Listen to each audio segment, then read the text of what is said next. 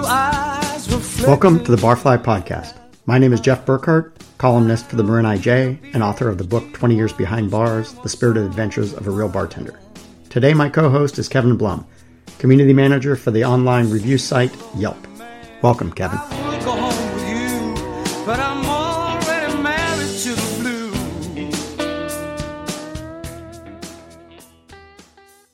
So locally, lately in the restaurant business, you see a lot of these terms bandied around. And one of my pet peeves is the farm to table, and closely followed by grain to glass. Now, those are terms that sound like they mean something, right? But I'm not sure that they do. I think they're just very catchy marketing buzzwords, like farm to table, grain to glass, local, sustainable, organic. Right. Sounds good, but what does it really mean? Right. Well, some of them, like organic, for instance, actually has a legal definition. So that's one thing. The difference between a buzzword and a legal definition is something that needs to be clarified. It's just like a reserve wine doesn't mean anything. You can put reserve on anything. But estate wine means something. It means that they control the process from start to finish. So on labels, particularly with alcohol and wine and beer and spirits, there's no idle space. So some of those terms actually have a legal definition, and it's important for the consumer to know what those are. So organic being one, you have to be certified to be organic. Right. Though I think a lot of people abuse that term. Oh, absolutely. Yeah. Or organically sourced. I get that all the time. Or we use organic practices. Organically sourced sounds like one of those inspired by real events. Yes. In TV series. It's not actually, based on a true story, but it's inspired by. Yes. Funny you mentioned that. There's a major vodka producer who just discontinued inspired by small craftsmanship. What does that mean? Yep. I'm inspired by a lot of things, but that doesn't mean I do any of them, right? So that was hilarious. But that's the kind of thing that you see. I mean, Tito's Vodka got in trouble for saying that they're handmade. But all those products are handmade. There's no automated machine doing it. Sure, portions of the process are automated, but in general, it's an industrial process, right? You're not out there, grinding on a grind mill with your pack mule, right? You're using machines to do all of that stuff.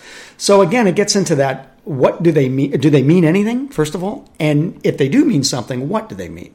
So, but again, farm to table is one of those that drives me crazy because if you're eating, corn on a plate, it comes from a farm. It's not grown on a rooftop in San Francisco, right? It's coming from a farm, and you're probably eating it at a table. So I'm not sure what makes that any different than any other corn. But it sure sounds good. When I see something like that on the website or at the menu, I just think, this is your justification for charging me $30, $40 more for this dish. Yes. Yeah. Well, some people ask me what's the difference between, farm to table or that and regular, and I go $5. That's what the difference exactly. is. Right. So, some of the things, grain to glass does have kind of a little more in-depth of a definition because by and large, and a lot of people don't know this, but a lot of the small batch producers of artisan spirits don't actually make their product. They buy it in bulk and then manipulate it slightly after the fact and then rebottle it. So there is a difference between making it start to finish, again, i.e. like that estate wine, where you're growing it start to finish, you control all the means of production, and buying it somewhere along that road, messing around with it a little bit, and then rebottling it. So there is a difference there. But again, the farm to table one, I just don't even know what to say to that these days. And does local automatically mean it's better? I don't think so, right? I think people automatically, it's local, so it must be, Right. There are good restaurants in my town, and there are bad restaurants in my town, but they're both local. Yeah, right? exactly. So there's the same thing with producers. The other thing is that sometimes you really have to go, a local pineapple, right? Do they grow pineapples around here? I don't think so, right? No. And if they do, I bet you they don't grow very good ones. Exactly. So, there are some things where it just doesn't make any sense. But people also kind of do this almost like a mashup where they start to conflate terms with like organic and local and artisan and all these weird things. And it's difficult for the consumer to understand, what does that all mean, right? So I don't have a good answer. The only thing that the answer to that is education, right? You have to look at some terms and realize that it does make a difference. Like small batch bourbon, that doesn't have a legal definition. Single barrel bourbon does. Oh. So small batch just means whatever they want it to mean. Single barrel means it's made in one big barrel, that all that product comes from that one barrel.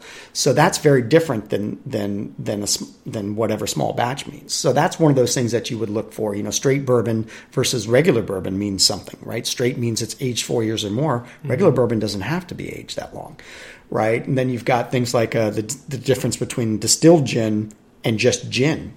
So distilled gin means that they are distilling the botanicals in the spirit.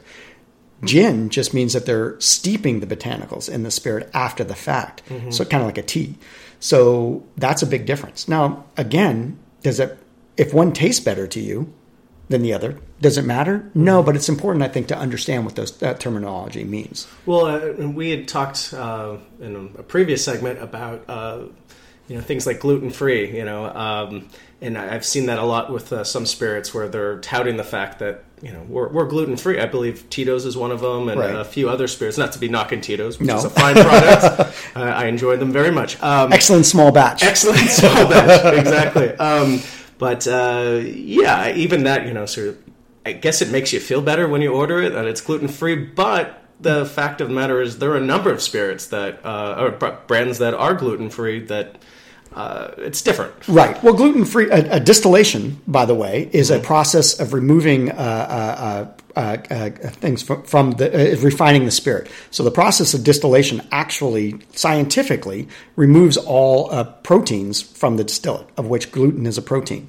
So technically speaking, from a scientific standpoint, if your product is distilled, especially to 80 proof or above, it's going to be gluten-free, whether it was produced from a gluten grain or not. Now, the problem is there's a strong lobby that lobbies for the other side of it. So they've changed the law recently so that if your product comes from a gluten-based grain, you can no longer say that. And the best way I've heard it explained is this was a very high-level biological scientist, and he was asked the question, so what do you think about that? And about people who say, well, even I get a reaction from distilled spirits. And he says, well, I don't think their beliefs are based in science.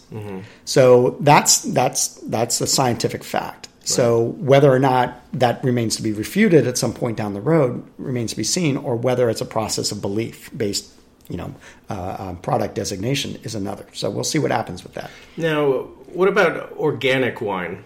Does that necessarily mean it's going to be a better wine? No, and that's a great point, because organic means that you're not going to add sulfites. And the problem is that wines need to age to reach their full potential typically. And so if you don't have sulfites, your wine's not going to age properly. It's just grape juice in a bottle, and grape juice in a bottle goes bad. And so typically in the industry, the adage is organic wine bad, organic grapes good. Meaning that growing the fruit organically tends to produce a better tasting grape in many people's opinion, whereas making an organic wine tends to not make a very good wine. Right. So there's also the idea of biodynamics, right, which a lot of people think of as extra organic. It's not. It's a whole separate thing that's based on the beliefs of Rudolf Steiner, where once you get into it and start understanding what he's talking about, you might have a different opinion about it, but a lot of people swear by it, and a lot of great wine is produced that way. And I just did an interview with a wine producer in Sonoma County who mentioned that their wines are both organic fruit and biodynamically produced, but they don't put either on the label. And I asked her why, and she said, because people don't understand it. And what that does is it pushes you onto that little shelf off into the corner with a bunch of these other wines that nobody understands either. So again, education is kind of the key, I think. Right. So don't get fooled by the marketing, because these are marketing terms. Actually, quick question. Why wouldn't you be paying more for something that wasn't local?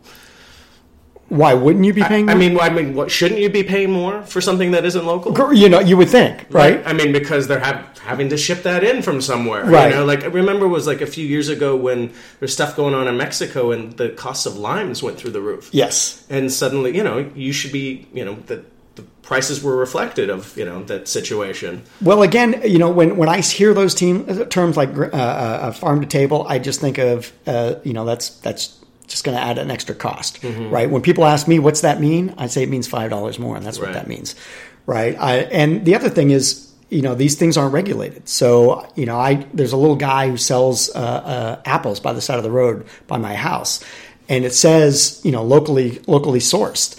But I noticed that the crates that he has them in are the crates from Costco.